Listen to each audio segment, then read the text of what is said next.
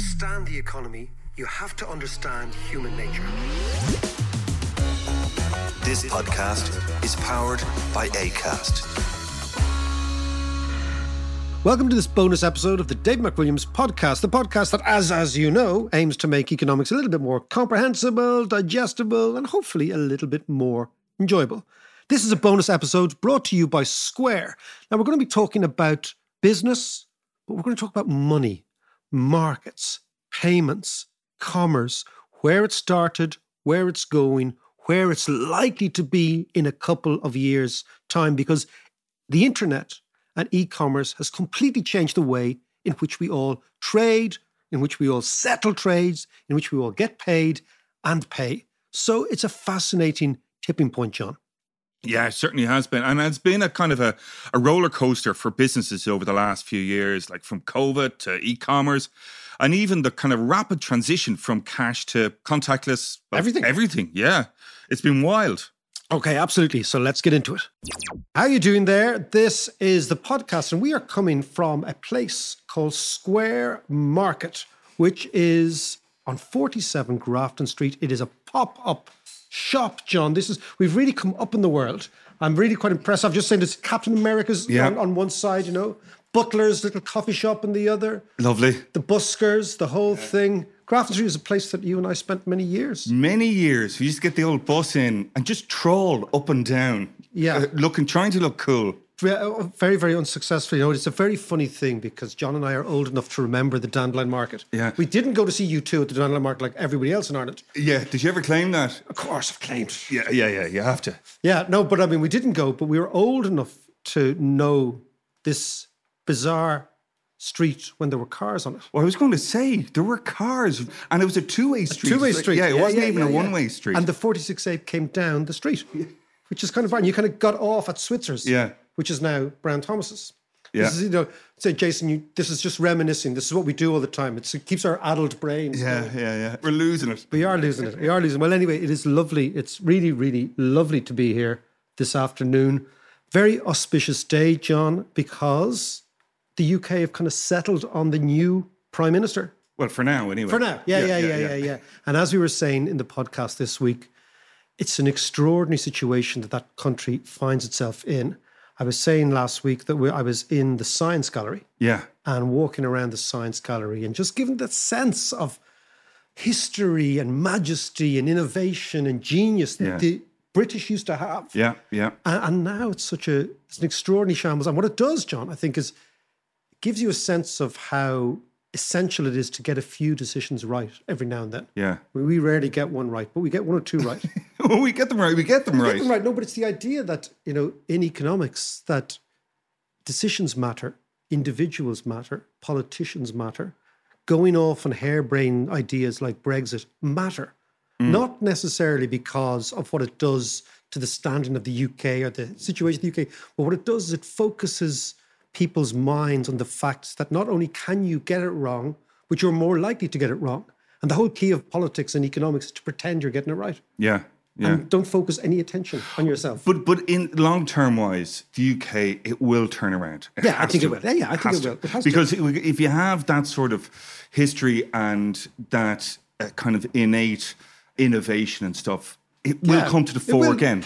But politically, they need to kind of set the environment in the right way, set the tone. Well, I think business in the UK is surviving despite the government, not because of. Yeah.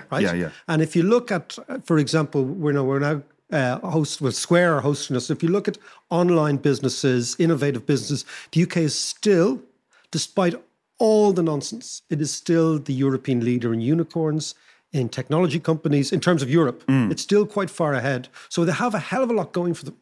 But they just need to fix that bizarre zoo called Westminster. Yes. And a zoo is really all you can describe it at. Yeah. And they need a big vision. It's just a resetting is what we need. So it'll be interesting to see. So we'll watch this space. We might actually talk about the UK next week and then we're done with it. I've had enough. Yeah, fair enough. Talk about something else. Fair enough. Tell us, what is on the agenda today? Well, I was just, since we're here, I was thinking about, you mentioned it earlier, the Dandelion Market, and like I haven't been in town shopping or drinking in quite a while, but I do remember coming into the Dandelion Market with my mother. And I was yes. trying to be cool. Oh, I remember this actually. And I wanted to buy a parka because I was a bit of a mod. Yeah. And I wanted to buy a parka. And I brought my mother in with me, which was the wrong thing to do. But she was holding the money. So it was the only way I could do it. So she said, absolutely no way are you getting that filthy coat. And I burst into tears. I know, poor old John. John had a terrible. You should have started with a Clash badge and gone progressively I upwards. know. But I was trying to haggle with the guy to get the price down the coat. So maybe the mother would go with it. But she was having none of it. A flat no from her. But I was never a good haggler. No, you were never a good haggler, which is a very strange you've got this far in life without haggling. But I mean, haggling is what we're going to talk about today. Exactly. Right? We're going to talk about markets. We're going to talk about haggling. We're going to talk about payments. We're going to talk about the future of payments. We're going to talk about transparency. We're talking about the whole way the world of commerce has changed. Because it's, we're talking about something that in our lifetime is part of our memory. There are people listening to this podcast and they are thinking, the dandelion market, buses on Graft Street, haggling, cash, going to pay with cash, going to a place, having to go to a place. Because what made the dandelion market interesting for Dubliners was the shops there bought stuff into Ireland you couldn't get anywhere else. That was it. Yeah, right? yeah. So therefore people went there because they couldn't find it. Now you can find everything everywhere, not just shops, you get restaurants, bars, the whole thing. So it's a complete change in the way we look at the world. But the history. Yeah, take us back. I'll take you back. One of the things that we like doing on the show, John, as you've always appreciated, is going back to history. And it's funny when you talk about economics, people always tend to think of economics as something reasonably modern, and payments something reasonably modern. And, but in actual fact, trading, the essence of the payment system and money are amongst the oldest concepts in economics, but not in economics, in the history of humanity. So I will give you one thing. In Congo, a bone was found, the femur of a baboon was found in 1851. It is thought that was the very first blockchain. You know, all the sort of crypto bros go on about blockchain, right? Yeah. As if it's new, right? It's incredibly old concept. So the idea was, they think it's about 19,000 years old. 19,000 years ago, somebody on the Congo River was making a market like Square are doing now.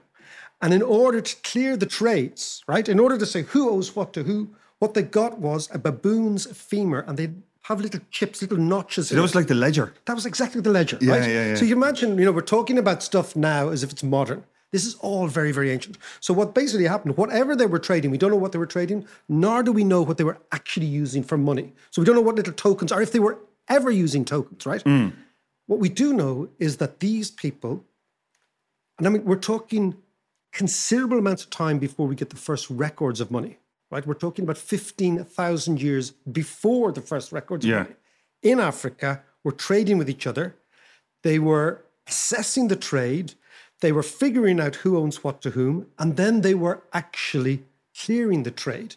And the notches on the bone are thought to be the day the trade is cleared. So I owe Mick something, Mick owes Jim something, Jim owes Mary something, Mary owes something, and at the end of the day, we clear the whole trade. Right. So you know the way the blockchain now? Blockchain's a a very old concept. So that's where we start the history of trading and the history of money. But you said before, I mean, we talked about something similar on a previous podcast about, and this is what amazed me, was the whole concept that it's kind of accepted now of bartering. You were saying that actually didn't really take place at all. No. And this is, again, I mean, one of the things about being an economist as you get older is you realize lots of the stuff you actually learned is all nonsense, which is kind of very disconcerting, actually. Particularly as if you ended up spending all your life doing this thing. I advise you all not to study economics, by the way, because you learn as you get older that loads and loads of things that we had to parrot when we were kids actually is not true. The fascinating one is this idea of barter, right? So barter is something that economists in the 18th century made up, okay? They made up this notion that the world started with a couple of people, basic prehistoric people, cavemen, right? Saying, I wouldn't mind a cow, but what do you have? And the other person says, well, I have 2 sheep, but he says, well, a cow's worth 3 sheep, so you've got to wait to have 3 sheep, and then we exchange, right? A deal. That's not the way the world works. Or I give you a cow with a couple of legs missing. A cow, yeah, exactly. Or give you. So the idea that humans started trading with barter is just made up, right? Right. It is much, much more likely that humans started with a very, very sophisticated sense of credits and debits, right? Who owns what to who? Back to our femur on the baboon, right? And because we discovered coins, we naturally thought, okay, trading started with coins and before that there was darkness. Yeah. But actually what's much more likely to have happened is that humans had a very, very elevated sense of trade. And the reason they had a very elevated sense of trade is trade actually opens up the world to you. Number one. Number two, and I'll tell you about trade in Ireland as well, which is very unusual. Number two, that it took a long, long time for humans to come up with the idea of coins, and coins were just a token to represent things. But if you go way, way back, it's much more likely that we had basically accountancy before we had money. I mean, explain that. But we had notions of accountancy and balance sheets before we had coins. And the coins were only an iteration, a technology that made trading a little bit more easy. Right, okay. Because the thing about coins is you can divide them. So suddenly then if you make coins available to people, you make commerce available to more and more people, you can subdivide and subdivide and subdivide, and then you can get small. So the migration from trade to commerce is kind of the history of coins. And amazingly as well, in Ireland, because we have Breton law and we've got extremely good records, people forget that Ireland has amazing records. You know the way they always say, when the Free State Army blew up the forecourts, we lost all our records. We lost all our records that were actually recorded by the Brits. But prior to that, we had our own records, okay? So ancient Ireland has an incredible trove of Breton law scripts, right? And the amazing thing about money in Ireland years ago, and this is, I find it fascinating, is that there was different money for different people. So if I owed you money, right, and you were John Davis, say I'd have to give you back a cow, right? But if I owed you money and you were John Davis, but you were a prince, I had to give you 2 cows. Proper order. The extent of the debt and the money we used was not a reflection of what we call universal value, which is that your money and my money and some very wealthy guy's money are the same. So the pauper and the prince's money are the same. Prior to that, they had a huge trade, except, and it'd be like if you went up to a shop and you said, oh, well, that, I don't know, what that bottle of, now it's a bottle of Sauvignon Blanc here, right beside us. Right. Is, I don't know, 15 quid. Right? Yeah. It's 15 quid to you, but I went in, it was 20 quid to me because my status in life, my hierarchy was not as high as you. So in Ireland, you had this. You had to pay more. You had to pay more when you're poor, which is why my mother always says that rich people get away with murder. Right? Because rich people actually never pay for anything. Have you noticed that? If you ever go to, to the West Lower Stand. You never stick your hand in your pocket, Mike. I've never stuck my hand in my pocket in my life. You go to a rugby match next week. I think Ireland are playing South Africa, right? Yeah. And you go to the West Lower Stand. Yeah. No doubt about 70% of those fellas didn't pay for their tickets. Oh, I have no doubt about that. Yeah. So the richer you are, the more status you have, the less you pay. But that was actually enshrined in our Breton law many, many years ago. I know, this is the way we go. This is the way we roll. But to come back to trade and payments, what we're talking about today, are at the epicenter of the human experience. Yeah. You cannot have humanity without trade, without money, without bargaining, without haggling. In fact, even all those words are evolution of the human species. To haggle, to feign, to spoof, all these things, right? They all come from trading. It's very, very deep within us. And then, if you look like, so for example, and you go up to now, like the Greeks then had this thing called the agora, which is basically what we are here. So the internet is like the agora, and the agora was the center of the Greek city. And that was the marketplace. That was the marketplace. Yeah. Whereas the fellas before the Greeks, right, used to have like churches and barracks at the center of the city. Okay, saying that's the power base. The Greeks put the market a wee bit like, what we're doing here. They put the market at the center of the city, and that's where all the life came from. And then if you go forward, the Romans did exactly the same thing. And then during the Renaissance, the Florentines, the Venetians, they all put the market at the center of, basically at the center of their world. But it was when we started living in cities, that's when the market really took hold. And then out of that, all of the kind of democratic institutions kind of came out as well. Yeah, exactly. You don't get, the interesting thing is where you see democracy, you see huge innovations in what we now call capitalism. Not really capitalism, but in buying and selling and trading. So, as I've always said, that to trade, as I've always said, Aristotle said, actually. Well, you and Aristotle. Me and Aristotle. I was sitting in the Acropolis with Aristotle the other day. Aristotle said to trade is social. It's a social activity. So humans have a natural proclivity to want to trade. And this is what we're seeing. The fascinating thing about the internet is that it kind of released that proclivity. Well, I was going to say, like, to bring it up to kind of modern day. To jump from Aristotle to the internet. I mean, I think Aristotle would have been quite comfortable on the internet, actually. He wouldn't. He was a bit peculiar about money. He didn't really fancy it. He thought money had to have physical value, and he couldn't understand usury and rents. Right. Right. But he was coming to terms with it. He's a big head. He was dealing with a lot that afternoon. But so talk to us about the onslaught of the internet and how that has affected trade. Well, changed trade. Well, it's changed the whole thing. I mean, but if you start with the basic idea that humans like to trade, in actual fact, humans love a bargain. I've never met somebody who doesn't like a bargain. If you think about it, right? Yeah. And humans brag about trading, and we tell our mates that I bought this for tuppence halfpenny and I sold it for 4, la la la, right? Yeah. So somewhere deep in our psychology is an appreciation of this. And then I think that what most people didn't see at the very beginning of the internet was that the internet was a marketplace. That's all it is. It's a marketplace for ideas. It's a marketplace for knowledge. In economics, there's nothing you can't find now if you want to go online. So the internet is a marketplace. And the problem with markets is always capacity, right? So you open your Dandelion market, you have 1,000 people come through, that's your capacity. The amazing thing about the internet is it turns economics on its head, because economics is always about scarcity. But the internet is about abundance. So no matter what your niche, no matter what you do, you find buyers and sellers. And also it has this extraordinary, what you would call characteristic of what we call an economic network effects. So that each person on the internet converts another person. So each person is not only a buyer and seller, they're actually a salesman. And they're pitching, they're enlisting. So people will go on Square and they'll tell their mates and so suddenly you have one decision begets another decision, which is why these companies are growing so quickly, because they're not tapping into economics as we understand it. They're tapping into network economics. And network economics is all about how do you deal in a world not of scarcity, but of complete abundance, where each buyer and seller is converting more and more buyers and sellers all the time. And networks, there's a great book by a guy called Elias Canetti. I think we talked about it before in the podcast. Called The Power of Crowds. He won the Nobel Prize in about 1981 or 82. Originally fell from Bulgaria, Canetti. It's better than Bernanke then. He's better than Bernanke, but Bernanke got the Nobel Prize. Canetti got the Nobel Prize for literature. Oh, I see. Okay. Yeah, this guy got the Nobel Prize, which is because that's a proper prize. The one for economics is just made up.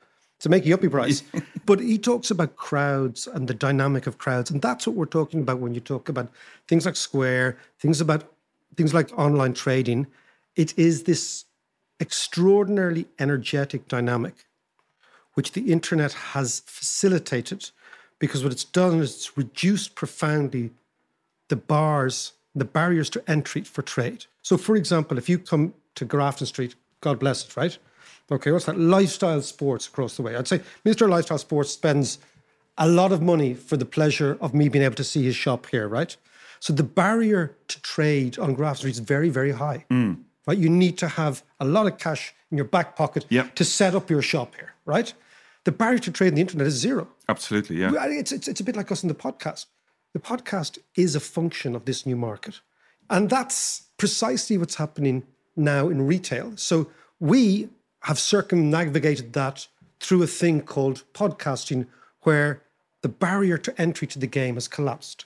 Same thing for online buying and selling. Yeah. As you're saying, like the rents and all that kind of stuff is enormous, but there's been a huge shift for a number of reasons from the physical store to online. Yes. And one recently was COVID pandemic.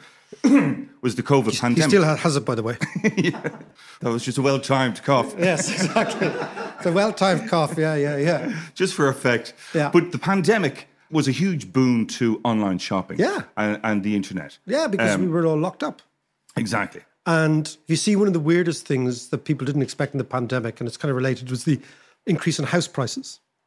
So people thought, okay, we're going to lock down for whatever it is. You're not going to be able to work. We're going to take your income away from you. We're going to give you a check so you don't go mad. But frankly, you're not allowed out. And everyone said, oh, well, house prices are going to fall. House prices rose. And why did they rise? And they rose because people's expectation of how they were going to live changed. So people said, okay, I'm now going to work from home. I'm now going to work from a home office.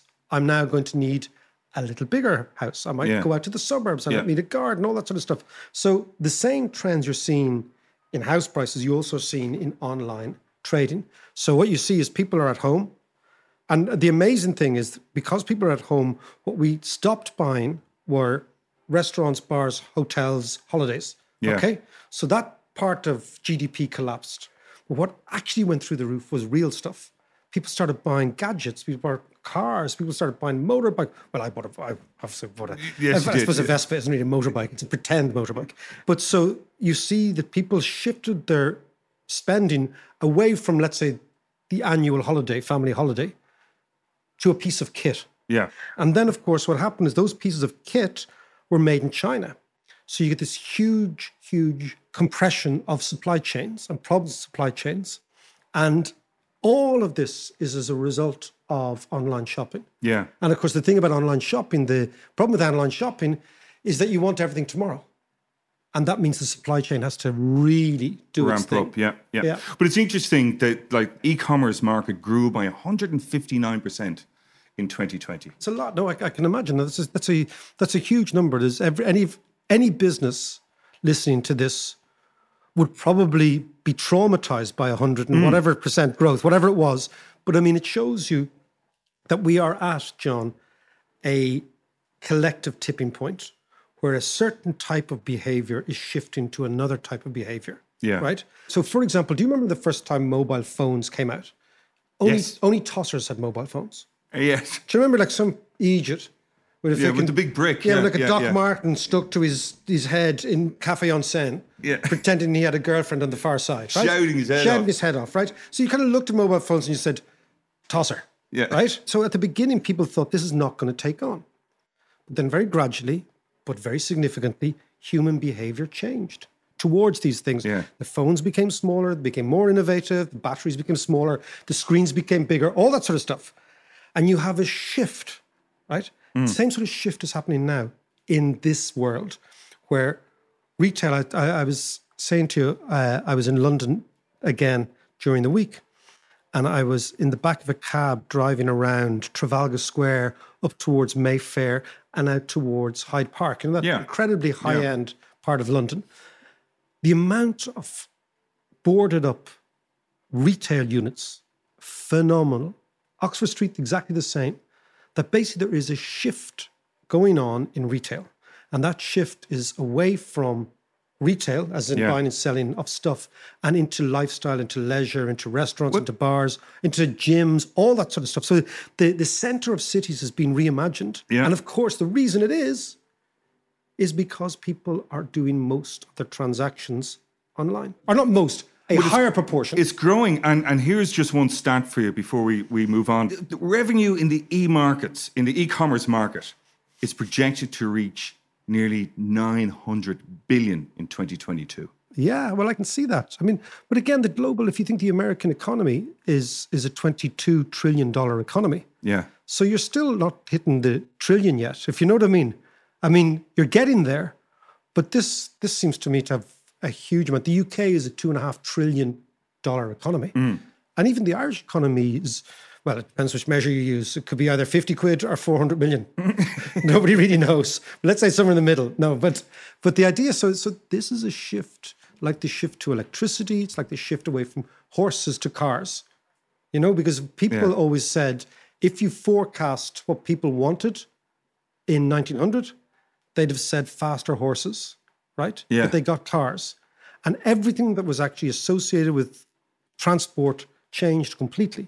You know, and you get cars and you get trucks and all that sort of demand for rubber, demand for petrol, all that sort of stuff. So I think we are at the lower slopes of something quite monumental. And it's just a collective behavioral change. And if you go back to the tosser with the mobile phone. Yeah. Now to talk to anybody, very, very small proportion of populations do not have some sort of mobile telephony. Even the older part of the population. So let's look at where we're heading now and where e-commerce is going now. Well, in that case, I think Jason Lawler of Square should tell us, because he's in the business. Hey guys, How are you? doing? good. Thanks for coming in. Do you like the new digs? I love that the digs are fine. Fantastic. Well, we're The only digs look good though. we're only like the hanging digs. out here for about 3 weeks. We've got 1 week left. How's it been? It's been brilliant. We've got 5 sellers here who work with Square that hopefully have seen a bit of an increase in trade over the last couple of weeks. So it's prime real estate. So we'll see how we go. We might try this in a few other cities around the world as well. So this is the first one we've tried. So this is the sort of the pop-up shop. Tell me about the underlying business. What the hell is going on? Yeah. Because you guys have grown from what in Ireland? We had 15 people back in 3 years ago. We've over 200 now out of Dublin. But I love the fact that you started with history, right? Because, you know, I think to talk about the future, you have to go back in time a little bit, right? Because ultimately, I believe that what's driving us today and in the future will be the same thing, this kind of intersection of buyers and sellers, right? And trying to find those connections. And I think what's happened is that I think a lot about windows. I think a lot about shop window, right? So we're sitting on Grafton Street and we're looking out at a typical retail shop window. And really, when I think about the future, it's about maybe an increase in the number of windows that sellers are looking to get to in order to attract buyers, right? Which is a really basic way of talking about omnichannel, right? But to go back in time, right? So the history has influenced the future. Square started back in 2009. And a really good origin story involving, you know, an independent artist called Jim McKelvey. And Jim was trying to make a sale and couldn't make the sale because he couldn't take card payment. Now, this is 2009 in the States, right? So you think, that's got to be a bit more advanced than that. But the reality was it wasn't, right? So Jim went to his buddy who happened to be Jack Dorsey. And Jack Dorsey said, well, if my smartphone can be a map, if it can be a music store, if it can be, you know, a book library, it can be a payments processing engine. And from that came the first product, right? Now, where I go to on this is about the hypothesis of value. What were they trying to prove? And we're trying to prove that there was an underserved market, right? Yeah. So they had these merchants or sellers that were underserved. First product came in. So we started life as a one product in-person payments company. Exponential growth, almost immediate market fit. Right, you know, exponential growth in the States, and today, 13 years later, we're what I would call as an omni-channel commerce company, and we've done that because we've invested heavily in software, right? But you can get caught up in the semantics of language, you know, omni-channel commerce company. I was about to say you wouldn't get in the podcast using words like that. You know, an omni-channel. Omni-channel is lots of channels. Lots of channels, right? And so I guess the difference between multi and the omni is the fact that you can have multiple channels that never speak to each other, which is where I see the future going, right? So you think about omni, right? So we're in store, we're online, right? But what we're trying to do is integrate the two things so that there's connections everywhere, right, when it comes to selling. Yeah. So I gave this example last week, so I'm going to stick with it, right? Do. I seem to be fascinated with the idea of selling eggs, but that's the example I gave. So I'm going to talk about selling eggs. So Jason starts life as a micro business selling eggs at the farmer's market, and that first product that we designed allowed me to take a payment. And that's all I wanted to do was get paid, right? That was it. And more customers came to me because my brand was starting to get out there, whatever else. Over time, I found the internet. So I created Jason's Eggs, right? But I still kept the in-store thing going in the farmer's market. But I wanted both of those businesses to connect to each other. And that's effectively what we've been focused on, is this integration piece. So Jason's Eggs online Jason's Eggs in the market are now connecting to one another, right? And so it's about, I keep bringing it back to the ideas that there's a number of windows you need to create in order to allow buyers or prospective buyers to look through to enable you to sell, right? But you got to make it easy. That's the other thing, right? And so going back to McKelvey, he found it really hard. Just couldn't get online, because the prices were too high, or the IT was really poor, or there was a contract that was... Or he couldn't figure it out himself. He couldn't figure it out, right? Loads of us. But what's going on with this app? He's looking at it going, there's a contract for 5 years. What? How can I do that? Right? So the intention and the value hypothesis was that there was an underserved market in America at that time, specifically as it related to payments. And what's happened is that value hypothesis was proven to be correct, right? And then over time, through the advance of technology and just, you know, the pandemic being like a something that happened that's just completely changed the face of the payments industry, right? It has resulted in a need for more channels, but for those channels to be connected. Yeah. That's how I think about it. And tell me, when you looking forward, right? Because I do think if you accept the idea that we're at this sort of behavioral shift in what people want, it's not just, as you said, they're going online to buy and sell. Yep. But they're looking for something else. What's that extra bit that John and I are trying to figure out to boost the podcast? Aren't we, John? We'll be like those Santas in Switzers. You remember in the front of Switzers, there'll be Santas. We'll be doing the podcast. I'll try answer that question after that kind of sidebar on it. But look, I don't know what the joy of doing this. It's all sidebars. I don't know what the secret sauce is. If I knew that, I'd probably be far wealthier than I am, right? But I do have a point of view that suggests that it's about, and this is probably trite or cliched, but it's about simplicity, right? And it's about the connections that you need to build. That's how I think about it, right? And I think sometimes we can get caught up in highfalutin kind of language that ultimately confuses people. I still bring it back to history informing the future, right? The idea that you have a bunch of sellers who want to connect with a bunch of buyers, and there's a number of intersections within which that can happen, right? And when you look at the future, it might be about having more ways to pay, right? Might want to pay with a card, right? Might want to pay directly from a bank account. Might want to do a direct debit. If you go to Germany, the idea of paying with a credit card is it's amazing, isn't it? They do use cash. They won't use a credit card. Yeah. And if you don't have like a so forth account-to-account payment piece, trying to start your e-com business there won't work. And yet if you go a little bit north of Germany, where I was last year in Sweden, they don't use cash. Yeah. It's all card. It's all card. Look, you don't know what a Swedish krona looks like. Yeah, you can spend 2 weeks in Sweden and you've no idea what money looks like. I have to say, I haven't used cash. I don't carry cash around my wallet anymore. You and Prince Charles. Yeah, well, exactly, yeah.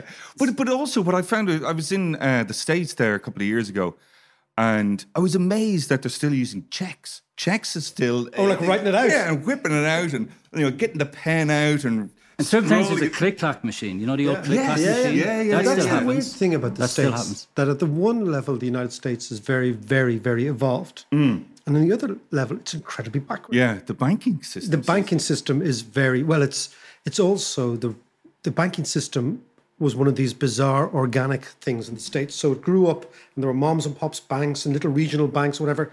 And as those all fight for the customers we're talking about here, lots and lots of them don't have the money to update their IT sector. So in a way, when you see a bank still using checks, you know the chief financial officer has no money. Right, yeah. That's my rule of thumb.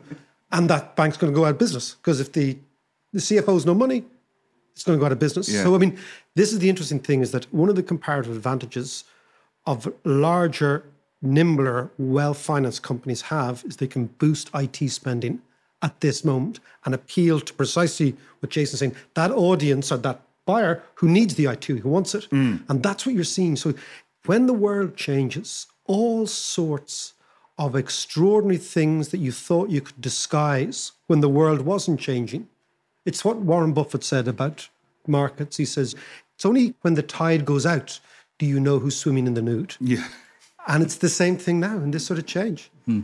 So look, from my point of view, I think some of the future is happening now. You go down to Japan, QR codes, if you try to start a business in Japan without being able to accept a QR code, they don't really exist here, right? So you could see something like that coming. Except for menus. That's a growing thing. Well, that's a growing thing. That's a COVID thing too. But that's going to turn into a payment at some point here. Yes. Okay, so you'll see that coming. That's interesting. The other thing you'll see probably is, without getting too technical, is the impact of regulation in the payment space, particularly in Europe, right? So there's a directive out called the Payment Service Directive number 2. First one was so interesting, I wrote a second one. Yeah. Just wait till you got number 22. Number 3 is going to be a killer. It's a shocker. It's great. But it's like a Netflix series. But PSD2, as it's commonly referred to, is now allowing for a piece called open banking, right? So in the industry, the idea is that if Jason is selling these eggs online, I can actually pull money from David's account straight into my bank account just on the basis of one technical permission that's been granted, right? So that's not far away. In fact, that's happening quite a lot, right? So you're starting to see some shifts, I think, like that. But ultimately, it comes back to core principles of just want to make it easy to buy off you and please, to sell to you. And please make it easy to sell to me, right? So it's that kind of thing. I think we were chatting about concept stores earlier. The idea that you could come into a store like this, try on a jacket, not buy it here, but walk up the street and just click to pay on your. Yeah. Is that the future?